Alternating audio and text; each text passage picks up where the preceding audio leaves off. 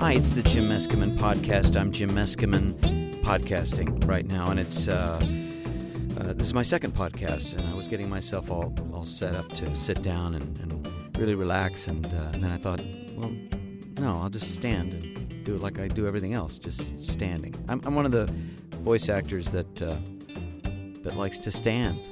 I guess that's because the first job I had working with Rankin Bass, when I did this long forgotten cartoon series called The Comic Strip, and everybody stood except for Larry Kenney, the famous voice of Lion-O, who was also working on our show, who would lay down because he would get up at like 4 a.m. and come in from New Jersey or upstate New York or whatever on the train and go to the Don Imus show, and he would do the morning show, which I never even heard. I just heard him talking about it, and then he would probably be done by about 9 o'clock or 9:30, and then we would have our session. I don't remember what time it was, but whenever he wasn't talking and being a superhero, he was laying down on the carpeting and going to sleep. I'll never forget that. And only occasionally did we have to stop because of Larry, what is it? Just you're a little loud. But anyway, so that explains absolutely nothing to you because it's radio, and what do you care? Or it's podcast-io. What do you care if I'm standing or sitting or naked or clothed? I happen to be wearing a very nice three-piece suit, which I put on just for this, and a new wig, so I look really sharp. Anyway, so this was a wild weekend. This was the weekend I had unexpectedly and unanticipatedly and not really intentionally a new viral video hit. I guess it's a hit. I don't know. Over 300,000 views in 2 days or 3 days. I think I put up a tribute to Robin Williams, which was a lot of the subject of my last podcast. It just continues to bang around in my universe that this man was tremendously beloved, and what he represented was tremendously valuable to people. So, and I've gotten over 2,000 comments already from people, and they're pretty uniform. I haven't gotten any stinkers except for maybe one or two. And I got some thumbs down, of course, but that's to be expected.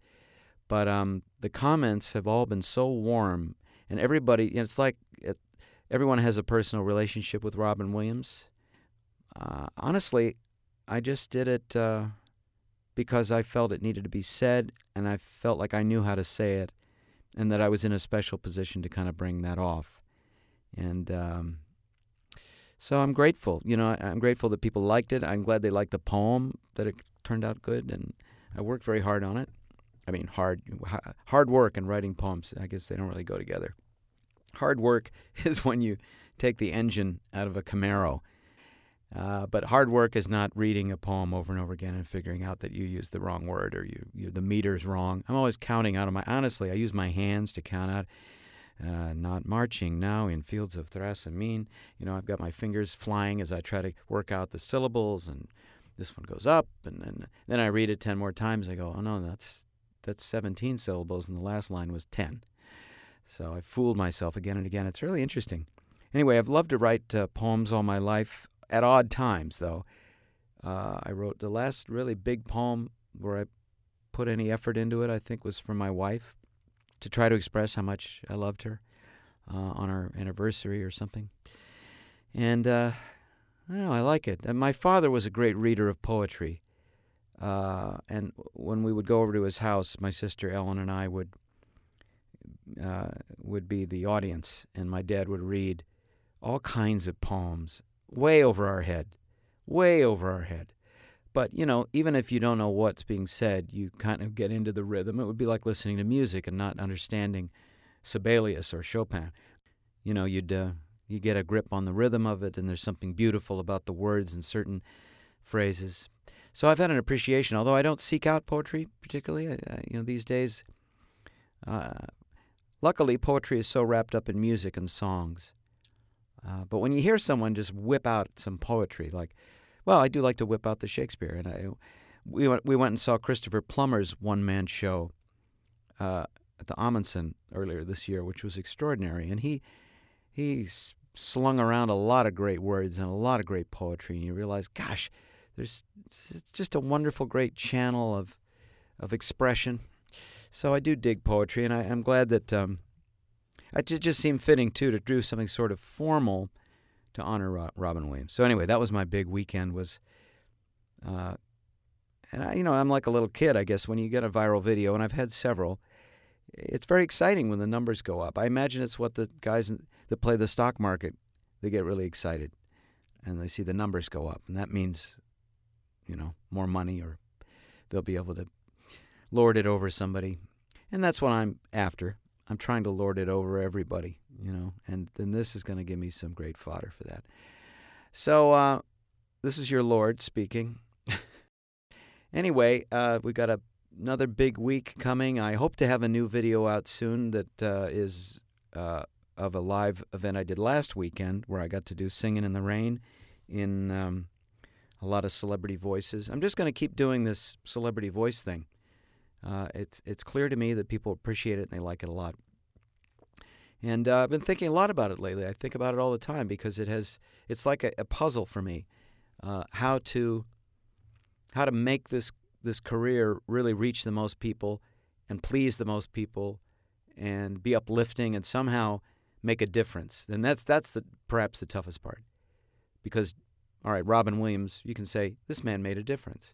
And I can tell from the outpouring of comments and gratitude and sweet, sweet words that people are sending to me. And I'm just a deputy. I'm just like, I'm way down the food chain. I'm, like I said before, I think I'm, sub contractor in the Robin Williams world of magic. And I'm getting this spillover of wow, this guy really meant a lot to me. So I'm making friends off of another person's, the affinity that they created. So I'm trying to figure out a way for me as an artist to always reach people with something that they need and want and deserve and feel is valuable. I don't care if they deserve it. Everybody deserves it. Everybody deserves to feel better. I believe that. So it's kind of interesting, too, that I was not even going to be around this time of year. We were supposed to go to Edinburgh, and then there were just too many things that came up, and I wasn't sure how we were going to pay for everything, frankly. It's great to say, well, we'll go to England and then we'll go to Edinburgh.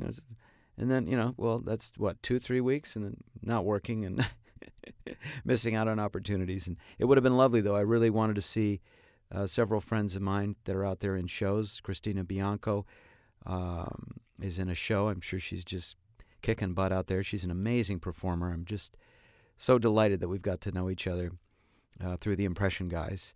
And wait till you see her in Season 2. The Impression Guys, by the way, will start airing new episodes sometime in October. I tentatively have heard October 14th, and I hope that's true. I can't wait. I think that the shows are going to really be terrific, and we had some very talented people. My friend Ann Archer is also in a show out there about Jane Fonda, which I contributed a voice for, a couple of voices, because she's doing it about Hanoi Jane, and Hanoi Jane confronts a bunch of American military guys years after the fact who have a beef, and it's a very good play written by Terry Jastrow, and I provided some of the recordings of like faux Watergate tapes and other things, and which I was uniquely suited to do, having listened to quite a lot of that material. And I was in the cast of Frost Nixon, so I actually contributed some Watergate tape stuff for that, which is very quiet in the background. But that was the day I got to. I was already part of the cast. I worked for about 3 weeks or a month on the movie, directed by Ron Howard, my great friend, and so I was working on the show, but I really didn't have any lines. It was pretty much a nice thing he did to put me in the movie. I think another actor dropped out or something, and I got to go in, but that's fine. And I got to see Frank Langella. Well, actually, I just saw Nixon. I never saw Frank Langella. I looked forward to meeting Frank Langella, but I never really did because he was in character about 150%. And so he was just Nixon all the way. Nixon's the one. He was tricky, Dick, every day. His Nixon was different. His was more like this.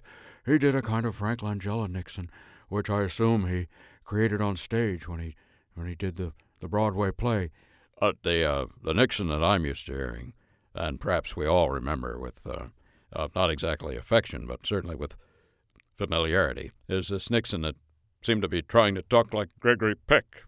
He desperately wanted to be Gregory Peck, and so he altered his cadence to sound just a little bit more sexy and sophisticated, and have people not look at his sweaty upper lip, which was impossible, because it was like a beacon. Mr. President, your upper lip is not like a beacon. It is, Henry, it is like a beacon. Don't bother to don't sweep us under the carpet. I don't mean to sweep it under the carpet, Mr. President. Actually, it sounded a bit like Arnold there. I'm out of... Anyway, that shows my age, I think. But I had those recordings in my head, and so I brought them to the fore. Anyway, what were we talking about? Oh, yes, Edinburgh. So I'm dying to get to Edinburgh. I have a feeling it's going to be a really great and all-encompassing experience, but I just want to have enough money in the bank that I'm not sweating while I'm there or having to steal, because those Scottish jails, we've heard those stories, haggis 3 times a day. Anyway, I love England. I love going to England. I'll go on the drop of a hat. I may be going in October, I hope so, to do some performing for my church. And I love to go to Cornwall out there. And one of my favorite shows is Doc Martin. Have you seen Doc Martin on PBS or BBC TV? Gosh, that's a great show. And that takes place right in Cornwall where I've been, and it's lovely. Anyway, the summertime makes you think about traveling and getting out and meeting people and seeing the people that you haven't seen since early in the year. So I start to think about Garrison Keillor and about the many sentiments that he expresses. Anyway, I say anyway a lot, I have a feeling. I may have to develop an app that removes the anyways from my podcast. But you've been very patient so far, so I would like to play you another little improvised bit by my good friend Tate Rupert and I. And it goes a little something like this.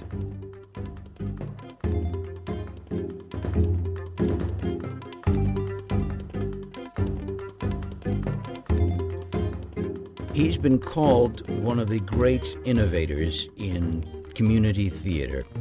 I'm here with Niles Tuskey. Niles has just launched something which is really amazing, which he calls Overpass Theater. He's currently launching a production of Long Day's Journey into Night in a way that has never been done before. Welcome, Niles. Oh, thank you. Thank you for having me. This is an amazing project. You are actually presenting the entire Eugene O'Neill play. On a series of overpasses on the 10 freeway. That is right. That's right. We are doing it on the 10 freeway. We're beginning it in San Bernardino, California, and it will be continued all the way through heading east. We don't know exactly what overpass it will end on because we're still in tryouts. So you're still on the road, as we're on the road. That's right. Well, it's amazing. Now you've positioned actors, as I understand it, on the overpass of this major highway, so that you're actually bringing this theatrical work to motorists. That's right. We are presenting the entire. Should a traveler take a trip all the way from San Bernardino to somewhere in Nebraska, they would get the whole flavor of Long Day's Journey into Night. And of course, you don't really have sets. You don't even have dialogue that can be heard. You're holding up. Your actors are holding up banners and placards and things along the way. Is that right? And it's a marvelous, heartfelt scene. What would a driver put us in the position of a driver who is tooling along and looks up at the overpass? How does he know, first of all, that he's witnessing a work of theater? That's a very good point. And what we're trying to present to them is they're going to be in period costume. And so people dressed in period costume carrying placards that are 4x8. With large. Those are very large. Very, placards. very large. Very, very large. They're made, but we are using compounds that the surfboard industry uses. They're very lightweight. Oh. And they're dry erase. So that right there, people will be stunned at. And this is only for westbound, or is it westbound and eastbound? Thank you for asking about that. Yes, Acts 1 and 2 will be eastbound. Act 3 and 4 westbound. Let me ask you about these period costumes. These have you had to order hundreds of period costumes, because you have many, many actors portraying these people along the route, these characters? Yes, the Highway Safety Division, we coordinated with them. We have a wonderful costume designer, and now they are period pieces, but they're highly reflective. You've been in now in previews for a while, and how have you gotten any reaction from motorists at all? And how do they even let you know that they're enjoying the show?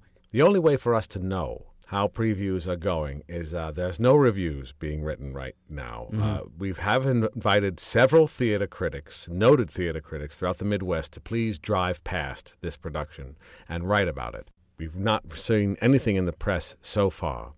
However, we have been in contact with the Department of Motor Safety, and speeding tickets have gone drastically down. We can only take from that people are slowing down to watch.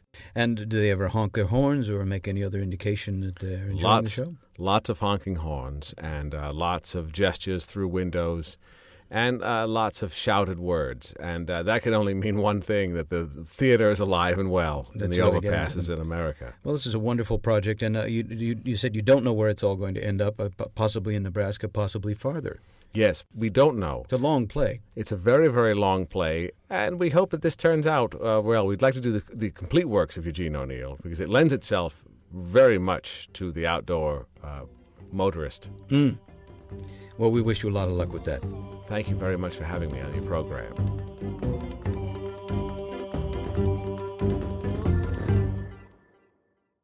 Hope you enjoyed that. That was my great friend, improviser Tate Rupert, and you'll hear from him again. Music, by the way, by the great Jeff Levin, wonderful composer, jefflevinmusic.com, I believe, or jefflevin.com, one of those two. You'll find him. And he does all the music that I use in my podcast, so check him out. Big shout out to Chick Corea, my friend Chick Corea. I went and saw him. My wife and I saw him on Friday night at Catalina's in Los Angeles. He's on his way to South America right now, or maybe he's there. Hopefully he's there. He's got a new band called The Vigil, or perhaps it's just Vigil. Anyway, Vigil, and sensational musicians, jazz. If you like jazz, it doesn't get any better than this. They are the best. And Chick is a dear, dear friend, an amazing artist. I want to be just like him when I grow up. He just takes 88 keys and then also the strings inside the piano and does something extraordinary. I mean, he beats on the strings and he plucks them and he thwacks them with things and he strums them like a ukulele, and he is a master at this machine. And if I could, you just think that's what I'd like to do. That's the greatest thing to give an audience right there. That kind of jazz music. The drummer is incredible. He's got another percussionist. Bass player is sensational. And a guitar player who's out of this world. So I don't know any of their names, but I just screamed like a monkey after every one of their long songs. They performed for, 2 hours, played 4 songs. Seemed like every song was a half an hour long, but it was more like a 30-second song. It's like, it's over. So incredible. Anyway, I'm a big fan of Chick's. And you can pick up, I've been listening to the CD, Portraits. It's a new CD where he is improvising alone on various themes. 2 CD set, Portraits by Chick Corea. Man, run, don't walk. Go out and get it, or go out and get the Amazon drone to drop it down your chimney. It is sensational. Anyway, thanks a lot for listening. This is my second podcast. I'm still sort of just feeling my way around here. If there's anything in particular that you would like me to address or talk about, please keep it to yourself. I'm kind of busy here. Drop me a line or whatever. You can always go and reach me at jimmeskeman.com. That's not too hard to figure out. You could follow me at Jim Ross Meskeman on Twitter, and I've got a Facebook page and all that junk. So in the meantime, be well, keep the faith, and I will talk to you soon. Thanks for listening.